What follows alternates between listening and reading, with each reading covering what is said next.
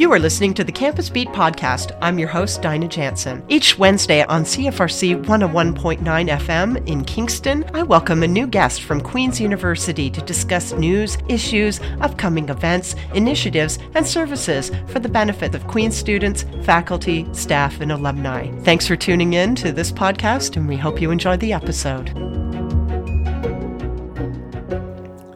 Hello and welcome to Campus Beat. I'm Dinah Jansen.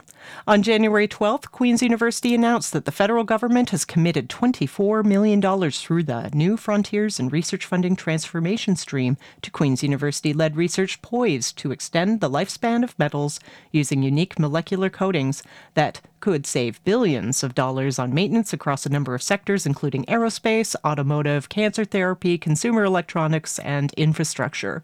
The work could position Canada at the forefront of the barrier coatings industry, which has a national economic impact of $31 billion a year and currently employs over 211,000 people across the country. To discuss this groundbreaking new research and its funding is Dr. Kathleen Crudden, organic, organometallic, and materials professor in the Department of Chemistry here at Queen's University, Canada Research Chair in Metal Organic Chemistry, and lead researcher on this new project. Welcome, Kathleen.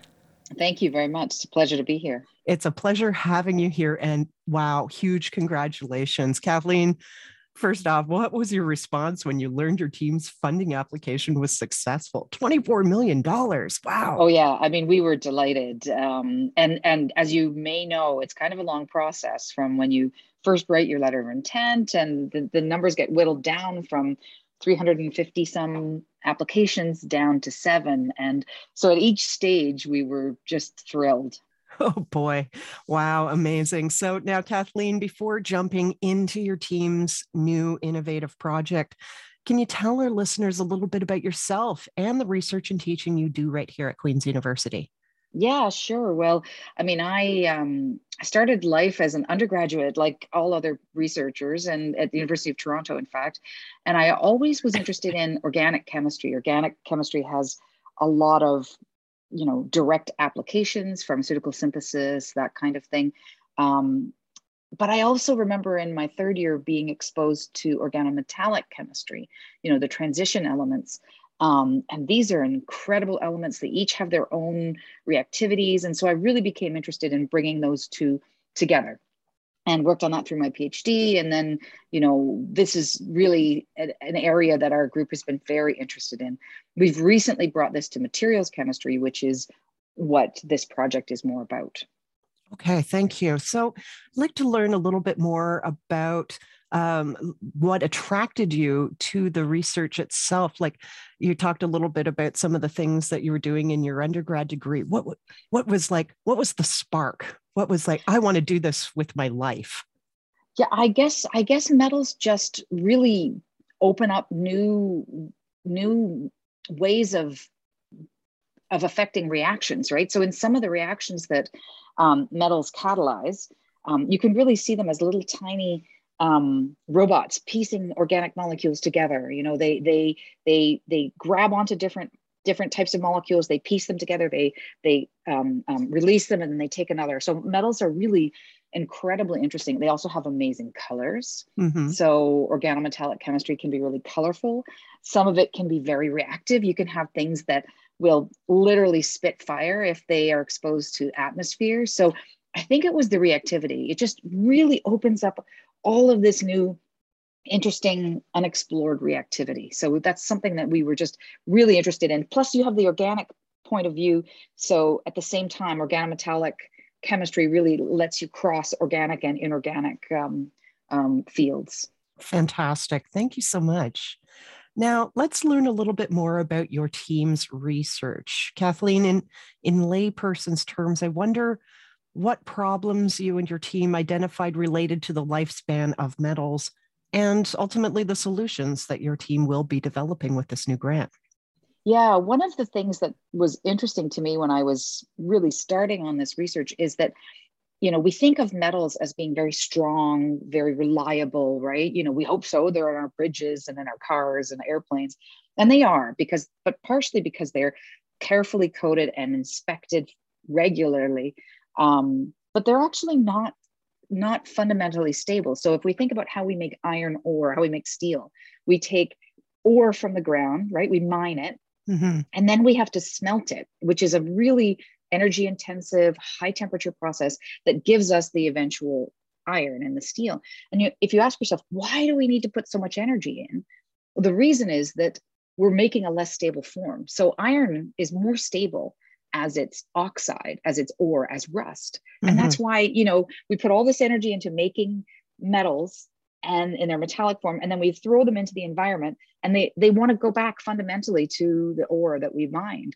There are a few exceptions. Gold, right? This is why gold is great for jewelry, because it doesn't do that. So gold is an exception. There are a few other small exceptions, but most metals like to go back to their oxide. Think about silver forms a patina, copper forms a patina, silver tarnishes. So gold is really an exception. Most metals are more stable as their oxides. So then it relies on coatings experts and surface chemists to try to put on coatings that will really prolong the lifespan, and as long as we can prevent this return to the oxide form. Okay, fascinating. Thank you. So I'd like to hear a little bit more about the research team too that you'll be working with, and how your project enhances cross-disciplinarity and ultimately with whom you'll be collaborating. Yeah, that's a great question, and thank you.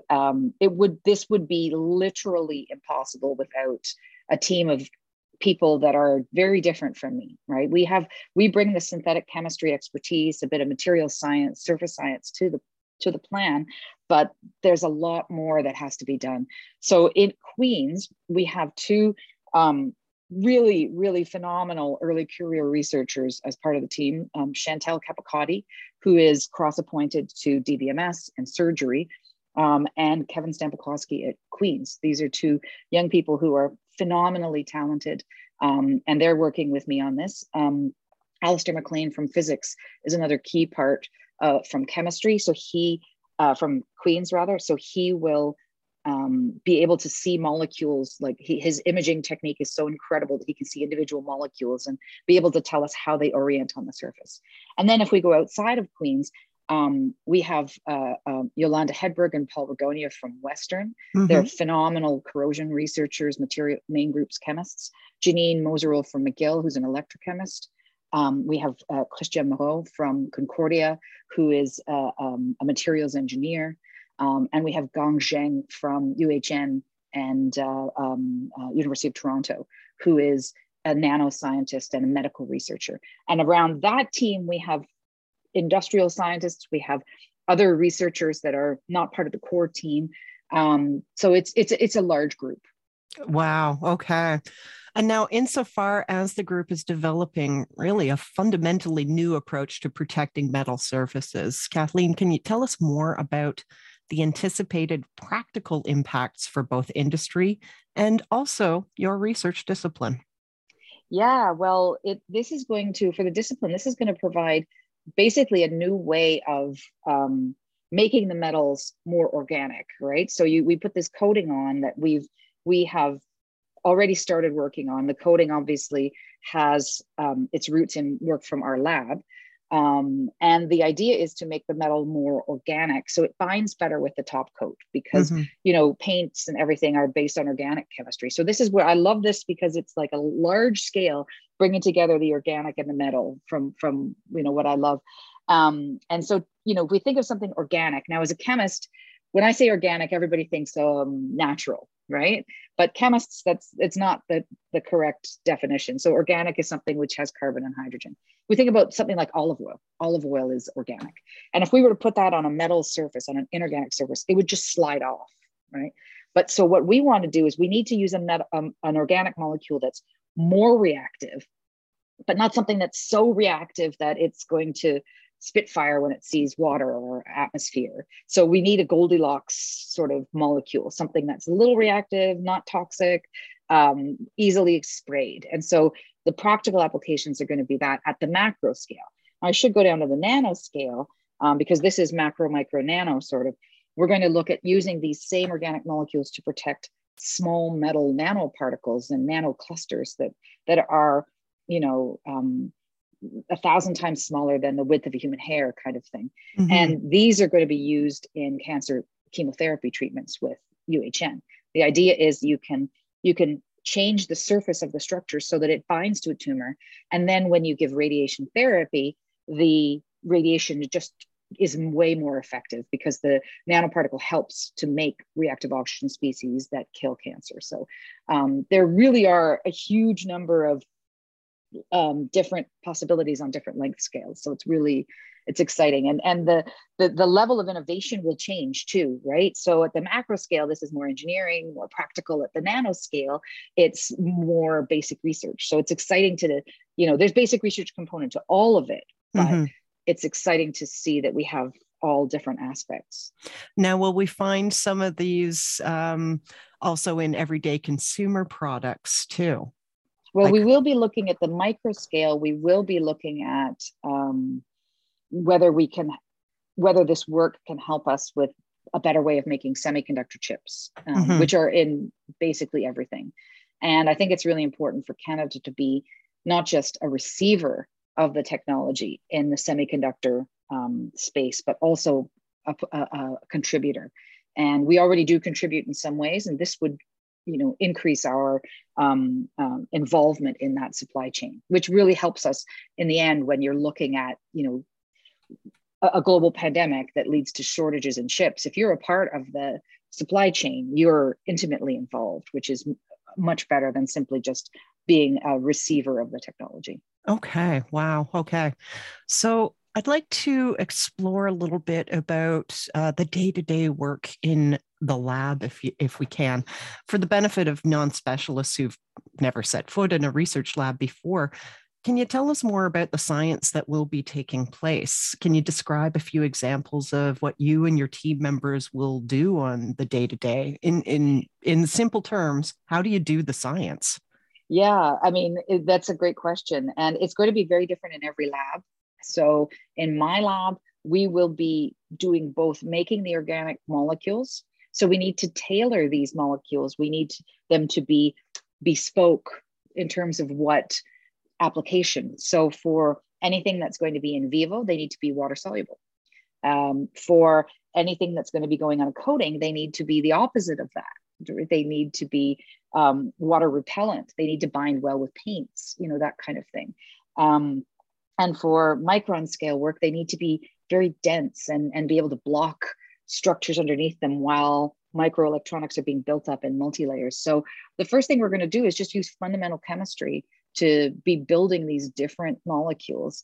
And at the end stages, it is a bit of a challenge because, as I said, they need to have intermediate reactivity. So, what we really need is a molecule that's going to act like, we would call it ditopics. It's got two things on each side of it. One side's going to grab the metal and hold on to it. The other side is then going to give you the properties you want. Do you want water soluble? Do you want water repellent? And so there's some synthetic chemistry challenges in how to make those. And then we need to make nanoparticles or nanoclusters out of them. We need to look at we'll send them to our engineering friends who are going to look at how do we apply these. The nanoclusters we'll send to our friends who are doing the work in UHN and looking at, how do these behave in vivo? How do they, and we have collaborators around the world that are going to be looking at, the photophysical properties. How would these react with radiation therapy? So it's, we've got collaborators as part of the project, Finland, Japan, UK, US. So it's a big team. Fantastic. And very exciting indeed. Thank you so much. Now, let's hear a little bit more about Canada's new Frontiers in Research Fund transformation stream, which supports high risk, high reward interdisciplinary research such as yours. And of course, the work, I'd like to learn a little bit more about that and also the work that you did to secure its funding. So for the benefit of students again and junior scholars in STEM, what did you actually have to do to secure this $24 million grant? Yeah, well, let me start by saying, sending a huge kudos to the Government of Canada and to the Tri-Council and our Dr. Mona Nemer, our science advisor to the Prime Minister. Phenomenal. I do a lot of work in Japan, and I've worked in the US. I've been visiting professor in Spain and France, and so I'm familiar globally with funding, the different funding ecosystems. And Canada has a lot of advantages, but the lack of something like this, a really large scale grant that allows you to take a discovery and push it forward, has been unfortunate for Canada in the past. And I think this particular stream is really changing that.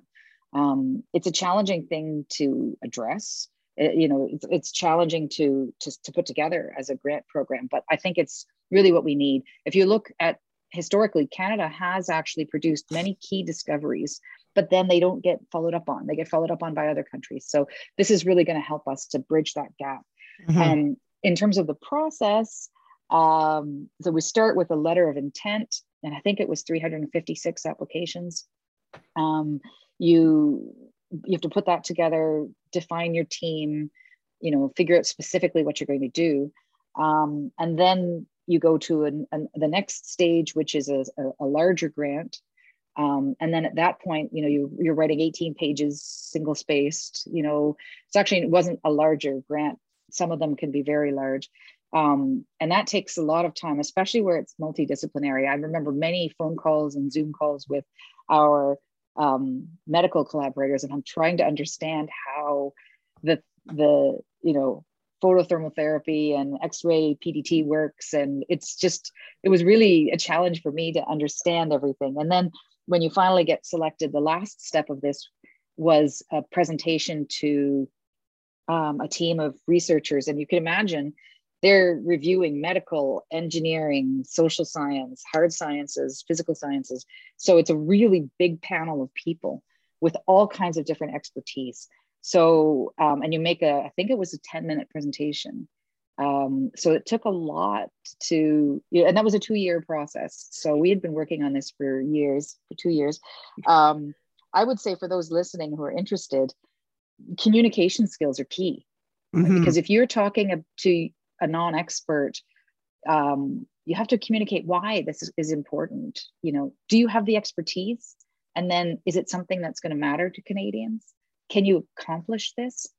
And in addition to being able to communicate both through speaking and also writing, there's a visual aspect too. We're very visual people. And I know I'm on radio, but chemistry in particular is very visual. And we hired a graphic designer to help with the final slides, also the original grant, just to help us communicate better. And it made a huge difference. I mean, I thought my slides looked great, keynote expert and all, joking. And then this person, Dr. Zachariki, took over, and his slides were just, he gave me goosebumps. And so being a good communicator is really key. And writing skills, I spend a lot of time writing. I actually have a minor in English, which I just did because I thought it was great to read books and write an essay, and then you get a mark for it. But it really has helped me out dramatically. So I would say really practice your writing skills and your communication skills. Great sage advice. Thank you so much. All right. So Kathleen, what are the next steps? You've got the grant. What are you doing next? Yeah, well, we're hiring a lot of people. So the one group of people who I haven't given a shout out to are the grad students and the postdocs who do the work. We're the ones who say, throw ideas at them, and, they have a lot of their own ideas as well. So we need to hire the people. That the bulk of this money will go towards salaries for people who are, in training, right? And in terms of bang for the buck, if you think about the salary levels and that are spent in industry on training, I mean, this is a great use of the money. So there will be some equipment that need to be purchased, but by and large, we are spending this money on people. So hiring from Canada, from around the world, hopefully the top people in these areas to come into our labs. And so that's the next step. We're hiring a project manager because I'm not good at those things. And, all of the support staff that we're going to need. So it's pretty exciting. Fantastic. Very exciting indeed. Anything else to add before we wrap up today, Kathleen?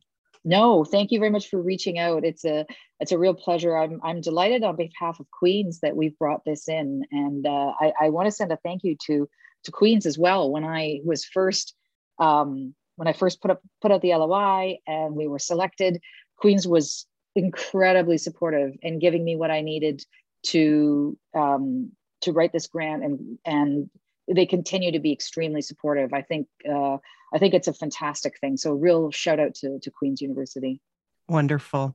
Thank you very much. So, folks, we've been chatting with Dr. Kathleen Crudden, Canada Research Chair in Metal Organic Chemistry and lead researcher of this new $24 million project to develop new organic methods to protect metal surfaces funded through Canada's New Frontiers in Research Fund transformation stream. Once again, a huge congratulations on your team's achievement. And thanks again, Kathleen, for joining us and sharing so much about this innovative new research project.